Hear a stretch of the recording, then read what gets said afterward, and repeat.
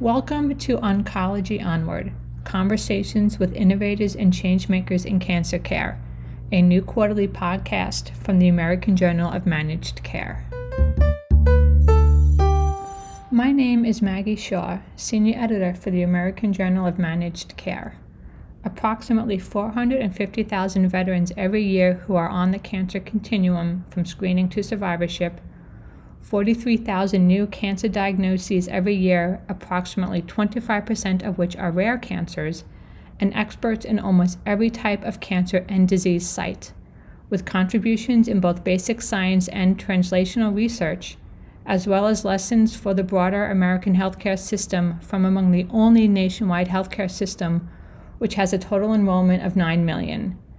These are just a few of the statistics Dr. Shereef Elnahal, Undersecretary for Health at the Veterans Health Administration, shared when he sat for a conversation with our hosts, Dr. Emeline Aviki and Dr. Stephen Schleicher, that covered the cancer footprint of the VHA, from work within the newly reinvigorated Cancer Moonshot program and screening for vulnerable communities to the Million Veterans Program, the largest genomic database of its kind in the country and of Black Americans, including information on more than 150,000 Black veterans.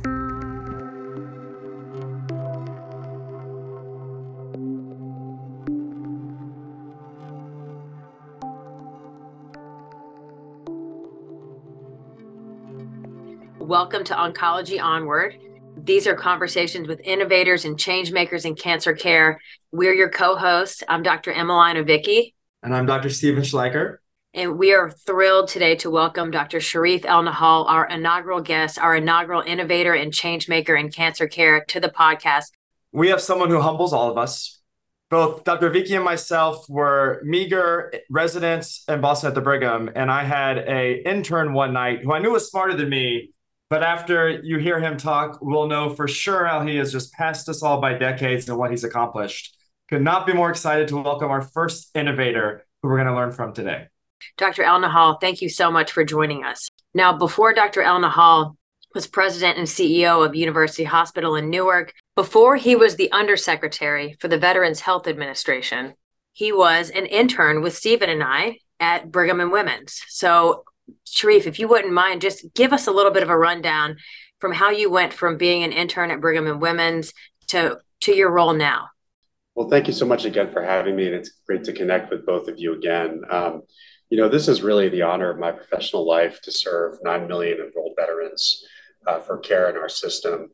The president has such an ambitious and important agenda for veterans across the country, and really just humbled to be part of an amazing team for that. And my pathway into this position was somewhat circuitous, as you're alluding to.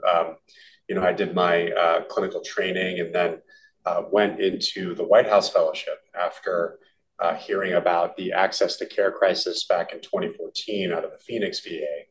I had done research and work into quality and patient safety, but also efficiency and access to care using some learnings I had out of business school around how to operate an organization effectively. And so I really wanted to take what I knew at the time, which admittedly wasn't that much, to bear and to help veterans as much as I could. And lucky enough, I was able to get that opportunity and join the Veterans Health Administration with the Undersecretary at the time to drive a priority around innovation and to spread best practices around access to care. And that's really when I realized how much I loved management and leadership as a track within healthcare to improve outcomes for folks at scale, and really just an incredibly deserving population, just the folks who wore their uniform to protect our freedom. I evolved from that to be health commissioner in New Jersey, which was an amazing experience working under Governor Murphy to advance the health and well-being of New Jersey's 9 million residents. Found myself at an academic medical center in Newark just under 2 years after taking that job to improve quality, patient safety, access to care, but also financial performance, which was really important for the safety net institution I ran in Newark. And really just fell in love with that community and helped guide them through the pandemic, which was definitely a leadership lesson, trial by fire, if you will, less than a year into that job. And so I think just had an extraordinary opportunity to work with incredible colleagues throughout my career. And when I was asked to serve in this capacity, definitely took that opportunity because I can't see a more worthy endeavor, frankly, in U.S. healthcare.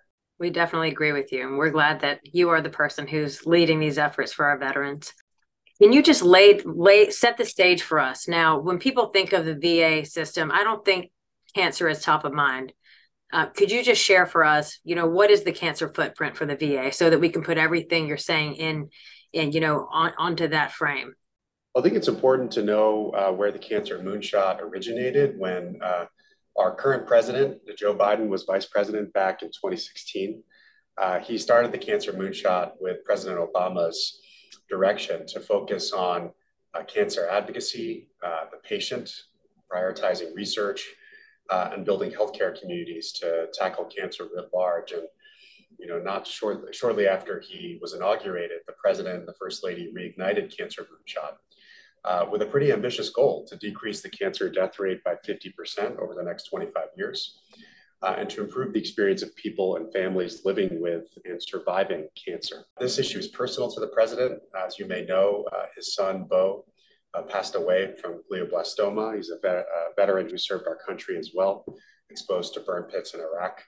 And so not only are we making strides within Cancer Moonshot, but we're also implementing broader benefits and coverage, the largest expansion of veterans benefits in a generation under the PACT Act, which is a piece of legislation the president signed last August to finally expand benefits to folks who are exposed to these toxins. And incidentally, a lot of those conditions are cancer.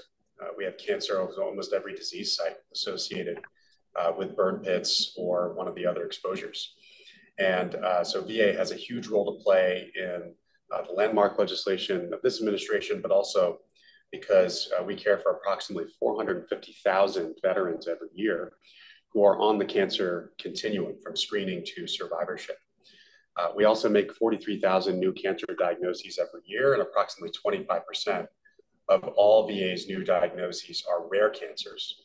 We do believe that's related to different exposures during folks' service.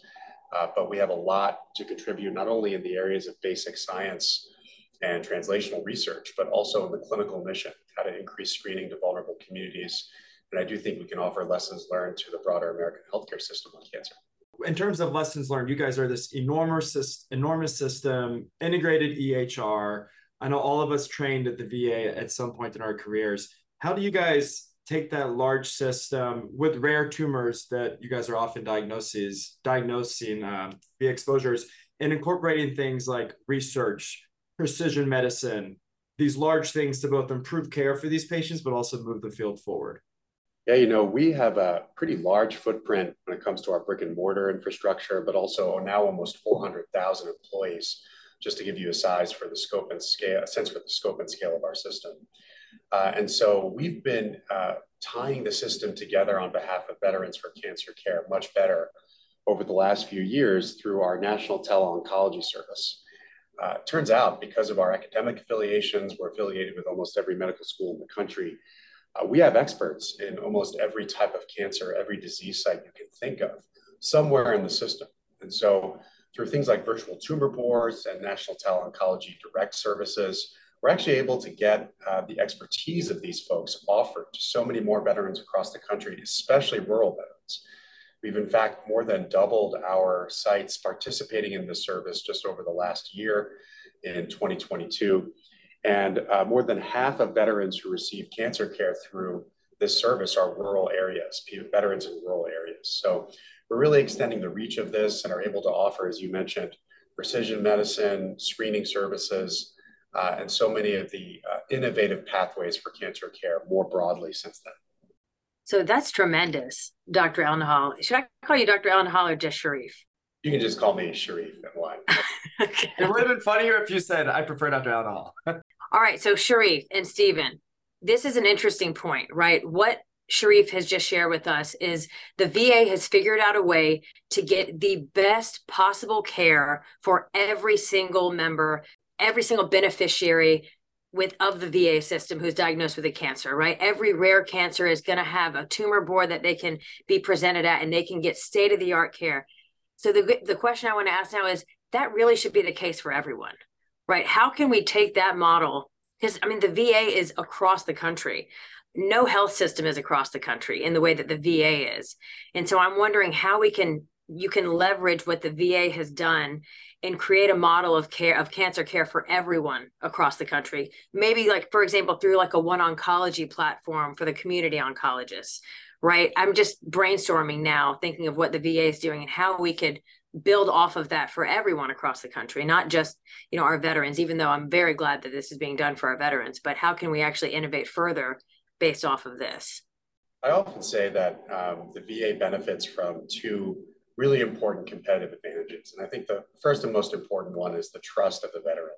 We, by far, I believe, are the best healthcare system in the country to address the healthcare needs of vets. That's been proved over and over again through studies that compare quality and patient safety between VA and the private sector. But we also have over 90% of veterans responding to our survey saying that they trust the care they get at the VA. Been in the private sector and have been in other settings for American healthcare. It's really, really hard to see that. I think by far we're the most trusted when it comes to our customers. And that really allows us to work with veterans to take these really important initiatives and actually execute on them and take responsible risks, if you will, to bring vets the latest and greatest in care. And one of those examples is the National Precision Oncology Program, which started in 2016, contemporaneous with the original Cancer Moonshot back then. And it really is an innovative program that makes molecular testing available to cancer patients in the VA for whom testing may be a really important prognosis determiner in a course of treatment. So since 2016, over 34,000 vets with advanced cancer have had their care guided by advanced molecular testing. More than 50,000 molecular tests have been performed. And we really, I think this will improve care to vets at over 130 of our facilities, just tying the system together with all of our experts to bring them to state of the art here.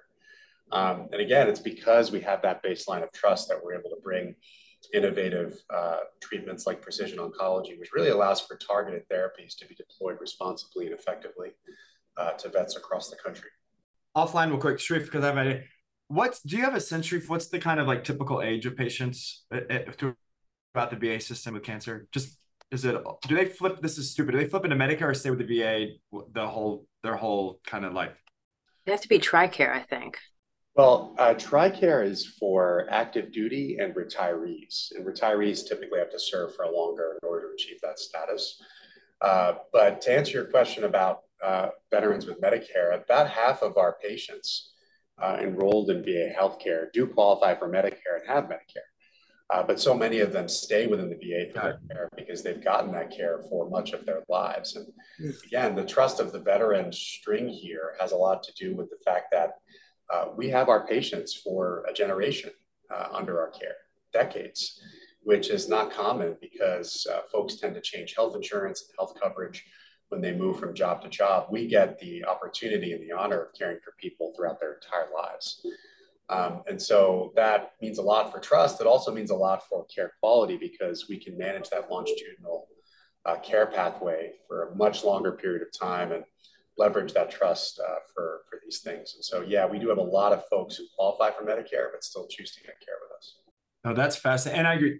Trust equals patient engagement, which is the secret sauce for a care journey that lacks so often of the time. Shereef, would love to find out a little more how you guys are using telemedicine and tele-oncology. Obviously, it was one of the things that came about after COVID-19, all groups, both patients and the provider side, forced to finally jump a decade in terms of tech to use these things in. Where I practice at Tennessee Oncology, we have tons of rural patients that we use tele-oncology, as well as telemedicine for services like genetics, et cetera. I know it's been instrumental at the VA for improving access to care. Any specifics about tele-oncology or telemedicine broader that you found successful with an older population often that we could learn for the rest of medicine across the country? Well, as the general population experienced this, many, many more veterans began to trust telemedicine during the pandemic. I think that was a watershed moment where every healthcare system was forced to deploy this in order to really keep that longitudinal care going for patients. And so VA was, of course, no exception to that. We had a very big infrastructure going into the pandemic. It's only gotten even larger. And so the keys to success, of course, are the availability of the technology and connectivity to broadband, but also training and holding the hands of folks who may not be used to using certain technology in order to get them care. And we're addressing that pretty comprehensively, not only by implementing programs here within VA, but some of the collaborative work with other agencies. So one example is we actually handed out thousands of tablets, in particular to rural veterans throughout the pandemic. We just gave the devices to them. We were funded to do it. We had funding from the American Rescue Plan and otherwise to be able to do that. And so we took advantage of that to really get folks the devices they needed to connect.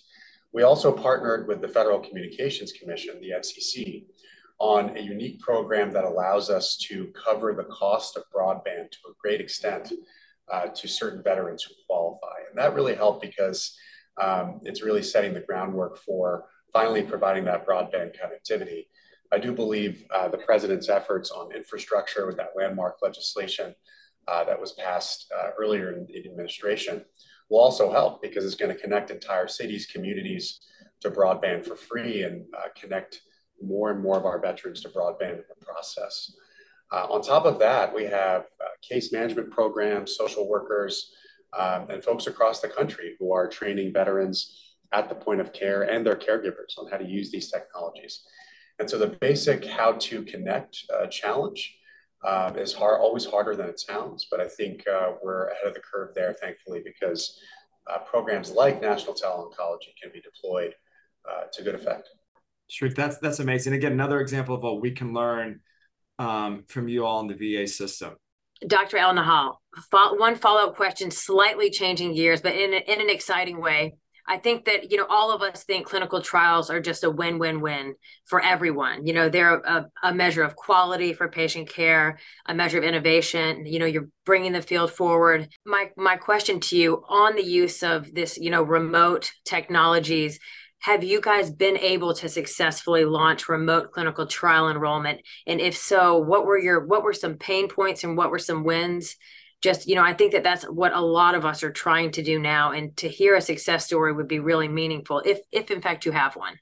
Well, what I can tell you is cancer care in and of itself is really not, you can't separate it from clinical trials. Yeah. Clinical trials are just such an important component of cancer care for so many patients because you're able to enroll folks in some of these national trials often as, one last try. In many cases, to sustain life or improve life. So we are doing that in a huge way. We have large cancer registries. We have many clinical trials. We're, in fact, the first organization to have multi-site clinical trials. We're trying to make use of technology to be able to increase enrollment. I think that's a little bit earlier in our processes to try to use things like telehealth as the mechanism for clinical trial enrollment. A lot of that is still in person, but that's a frontier we're exploring.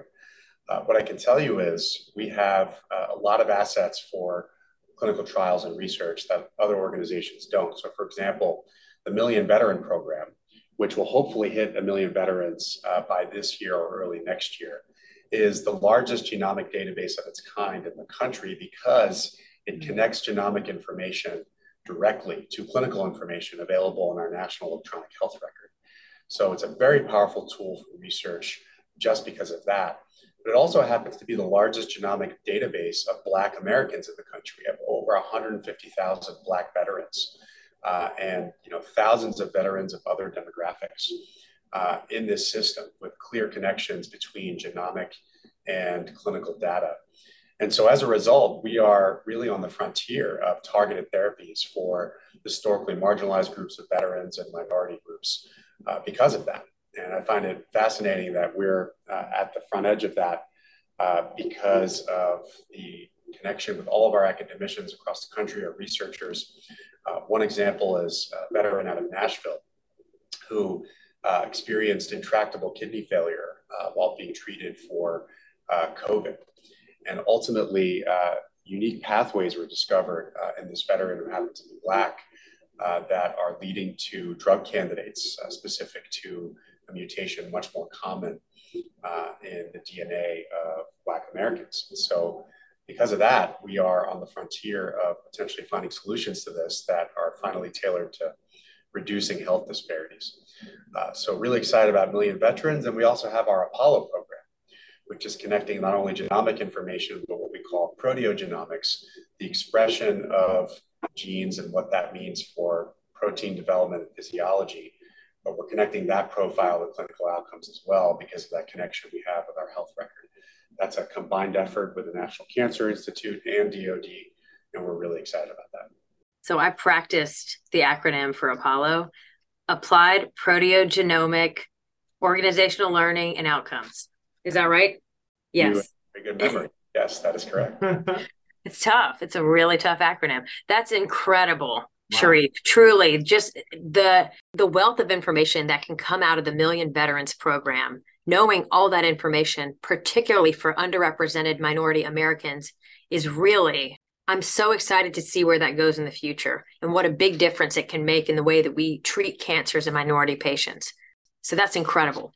We're really excited about it. And it's just a privilege to know that the country has invested in these unique systems that will really spearhead the path forward on so many innovations with oncology, but to also have partners out of the White House, National Cancer Institute, DoD, HHS writ large to tackle some of these issues.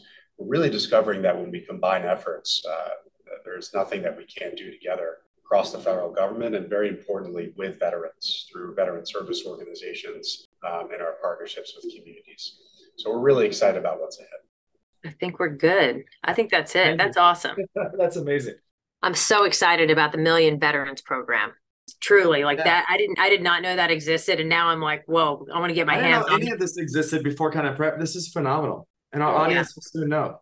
Yeah, that's really great for us. This We is really amazing. appreciate Just it. what you're doing, the impact is unbelievable. So thank Yeah. you. Yeah, no, just a huge honor to work here. But when you guys are in DC, I expect to hear from you to grab coffee or something. Would love to see you guys. Absolutely. I think I'll be there Absolutely. May 24th to be on the Hill, so I will find you. Excellent. Look forward to that. I won't, but at some point I'll call. All right. Thanks, Shereef. Congrats on Bye, everything. Shereef. Thanks again. Thank you so much. Bye.